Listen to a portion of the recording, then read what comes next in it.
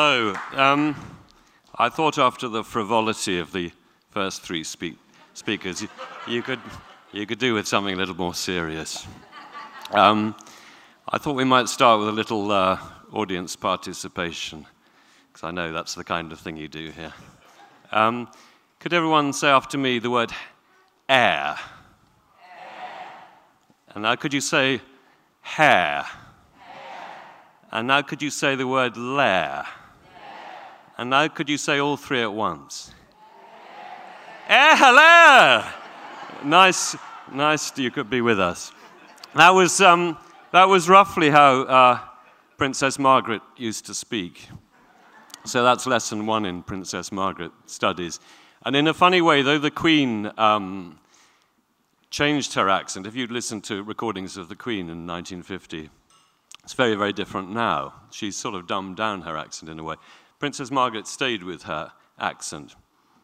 And that was, I think, because she always felt a very strong sense of being royal. She loved the word "the" in her name. It was HRH, the Princess Margaret.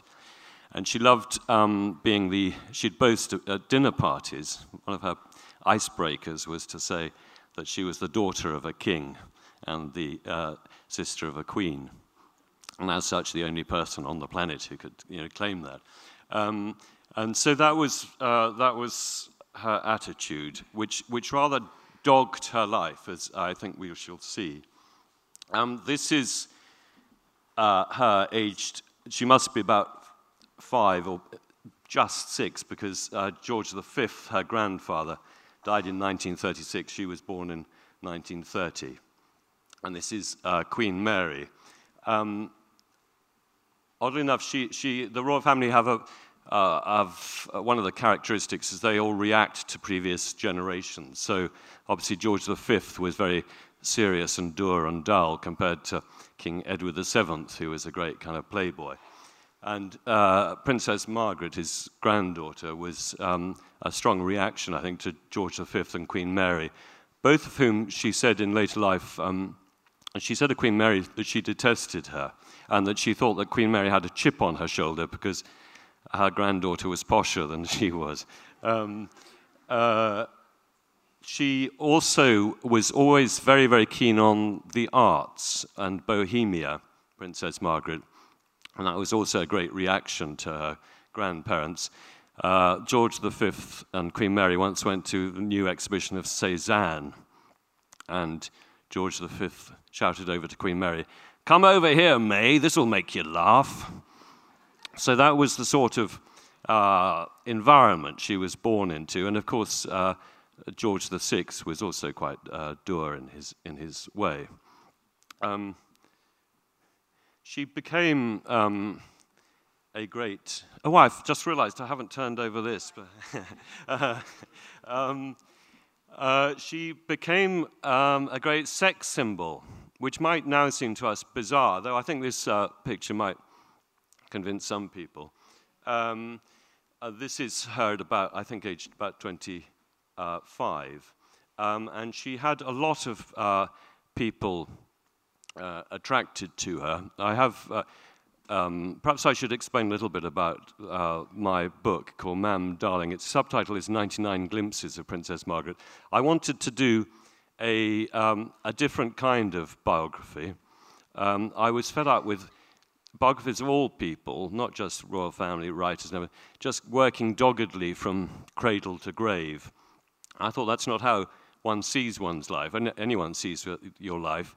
If you think about your life, you're thinking from where you are now, you're thinking into the future, you're thinking backwards, you think about when you were 7, you're thinking about what you will be like when you're 84. And I wanted to convey some of that kind of kaleidoscopic view. And also I wanted to convey within this kaleidoscope how people see Princess Margaret. She, other than the Queen, she must have met more people than anyone else on earth. The Queen is obviously a professional kind of meter and greeter in a way. And Princess Margaret, one of the oddities about the Queen is she doesn't really register people. I mean, she has the same 6 or 7 questions she asks everyone. She does it very dutifully. She's expert in not saying anything of interest back. So no one can ever remember what she said to them. Princess Margaret was rather different. In a way, she was a sort of pantomime version of the Queen, in that she always said the wrong thing rather than the right thing, as we shall see. Anyway, to go back to the people who fancied her, I have various chapters of different people who fancied her. One of them, John Fowles, rather creepily fancied her, wanted to put her in a cave underground. Rather more jolly was John Betchman. He's here been seen given, he's been awarded a prize by her, the Duff Cooper Prize, and he was sweating with lust, people said, and so much so that his friend, the waspish Don Morris Bowrer, composed this parody of a Betchman poem. Green with lust and sick with shyness, let me lick your lacquered toes. Gosh, oh gosh, your royal highness, put your finger up my nose. Pin my teeth upon your dress, plant my head with watercress. Only you can make me happy, tuck me tight beneath your arm. Wrap me in a woolen nappy, let me wet it till it's warm. In a plush and plated pram, wheel me round St. James's, ma'am. Lightly plant your plimsolled heel where my privy parts congeal. She was also fancy. This is the only time she touched Picasso, as it were. But Picasso, and it's only really recently been disclosed, and I've laid it out fully in my book because it's so fascinating. Picasso had an at least 15-year obsession, sexual obsession with Princess Margaret, which he told in confidence to his friend, the Tate Gallery curator, Roland Penrose. Roland Penrose put it all in his notebooks and also kept the letters to and from Picasso. Picasso sometimes said that he dreamt of 3 in a beds with Princess Margaret and the Queen. This is all written down and documented. When Princess Margaret finally came round, the Picasso exhibition at the Tate Gallery, and I think about 1961, you can just see Snowdon behind her.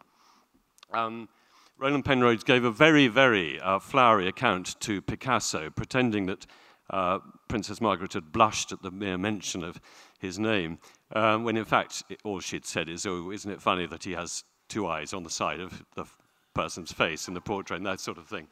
But this did nothing, well, it did everything to keep Picasso's ardor going.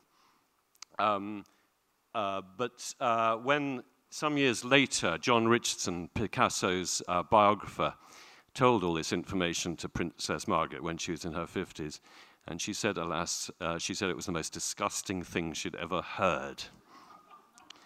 So that's Picasso done for. This is, well, I don't have to tell you who this is.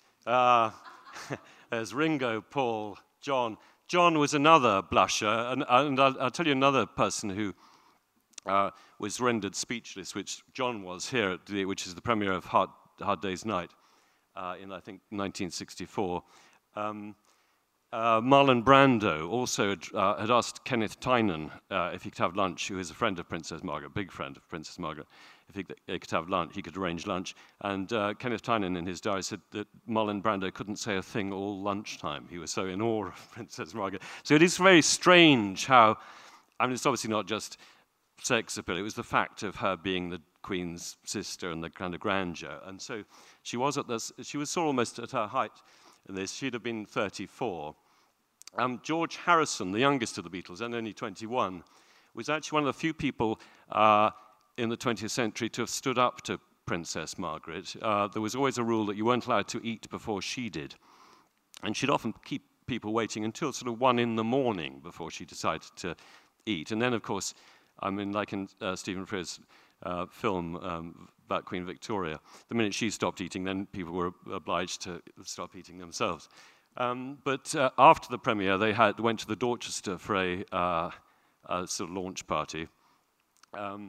And George Harrison, age 21, was very, very peckish. And eventually, and he was told this rule, and so he went up to Princess Margaret and said, look, we can't start eating till you've gone. And she said, well, I'd better be going then. So he's scored one for the team.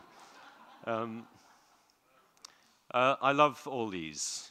I could spend my life looking at pictures of celebrities shaking hands with the Queen, or with the Princess Margaret.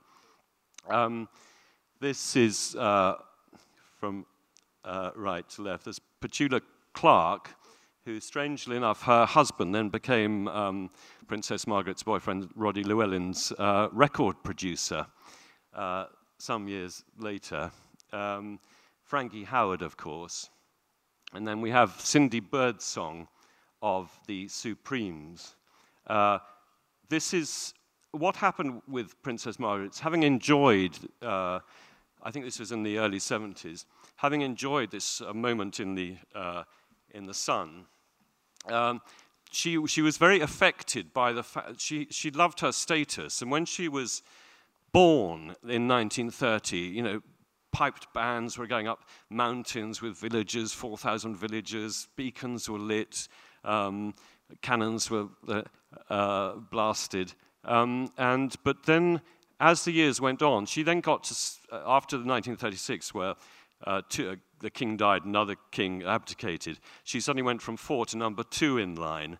But after that, she felt that when Prince Charles was born, she went number 3, Princess Anne number 4. So by the end of her life, she was behind Zara Phillips or whatever, at number 11. And if she was alive today, she'd be number 17 behind Mia Tyndall. That and a kind of disastrous wedding, which had turned increasingly bitter, meant that she started being very, very rude to people. One of them was the Supremes. So that is Cindy Birdsong looking rather sourly at her. But Mary Wilson, who you can't see, another Supreme, Princess Margaret had whispered to her, "Is that a wig you're wearing?" And in her autobiography, she says, "I'm just a girl from the projects, but I know you don't say that to people in a party." So she was always very adept at saying the wrong thing. This is another person she upset. As you can see David Bowie on the far left. If he'd just done the Laughing Gnome. Tiny Tim, of course. Dusty Springfield. Dusty Springfield at the Royal Albert Hall saw that she was talking during one of her songs, so she started the next song improvising. There's a lady talking when she shouldn't be, or something. And Margaret was so, and she also made lesbian allusions to Princess Margaret. And through the post the next day came a letter from Kensington Palace with an apology that she was obliged to sign. So she wound up Dusty Springfield. Elizabeth Taylor, I have a story from the very good biographer Selina Hastings, who attended a dinner party, which at Kensington Palace, Princess Margaret had invited, especially Elizabeth Taylor after a play, and then didn't let anyone talk to her, completely ostracized her. And this was just a way of getting back to her. They'd had a long feud. Elizabeth Taylor had heard that Princess Margaret had called her a common little thing. They'd both had an affair with Eddie Fisher. Anyway, she could plan these revenges. This is a marvelous picture. There we have Jack Nicholson shortly before filming Postman Only Rings Twice. And one of almost her only loyal male friend, Gore Vidal, who was rude about everyone else but thought she was marvelous. And he wrote in one of his books that Princess Margaret always thought that because everyone wanted to see the Queen as good, they'd see her as bad. And so that she blamed it on the public. But of course, it was a self-fulfilling prophecy, and she grew into this role. This is Twiggy, who 10 years before, one of the most famous people in the country, Princess Margaret, had sat next to at dinner and hadn't spoken to all through the meal, and had eventually turned to her and said, "What's your name?" Of course, she'd have known her name. And she said, because everyone likes Twiggy, she's a nice person. She said, "Well, Leslie Hornby, ma'am, but my friends call me Twiggy." And Princess Margaret just replied, "How unfortunate." Gary Glitter, it's rather a sad picture. There's Gary Glitter in prison, Mark Bolan dead.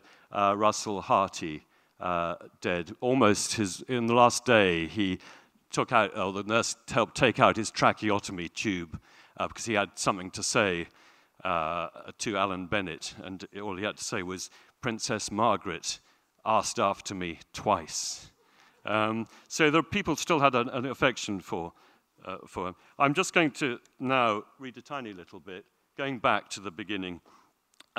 What I was saying about trying to do a new sort of style of biography, Lytton Strachey, who did the biography of Queen Victoria, this is a slight pastiche. He was very heavily criticized at the time for entering her dying thoughts. But I think as long as you know it's an imaginative exercise, there's nothing wrong. So I just wrote this, which I'll finish with, Princess Margaret's dying thoughts. Yet perhaps in the secret chambers of consciousness, she had her thoughts too. Perhaps her fading mind called up once more the shadows of the past to float before it, and retraced for the last time the vanished visions of that long history, passing back and back through the cloud of years to older and even older memories, to the warm clasp of Crawfey, so full of do's and don'ts, to Sir Roy Strong's strange clothes and high demeanour, and her last afternoon with Peter, and Tony dancing attendance on her mother, and Roddy emerging from the sea at Mustique in his brand new trunks, and the audience hooting with laughter at Dusty Springfield's impertinent aside, and President Johnson steering her into the dinner in the White House, his right palm lingering perhaps a little too long on her royal behind, and the old Queen, her grandmother, reprimanding her for erratic behaviour with a bouncing ball, and Lilibet's voice down the telephone reassuring her once more that no harm had been done, and her mother laughing and saying, "Such fun," before giving her that pitying look, and her father on his final evening bidding her good night and see you in the morning. Thank you.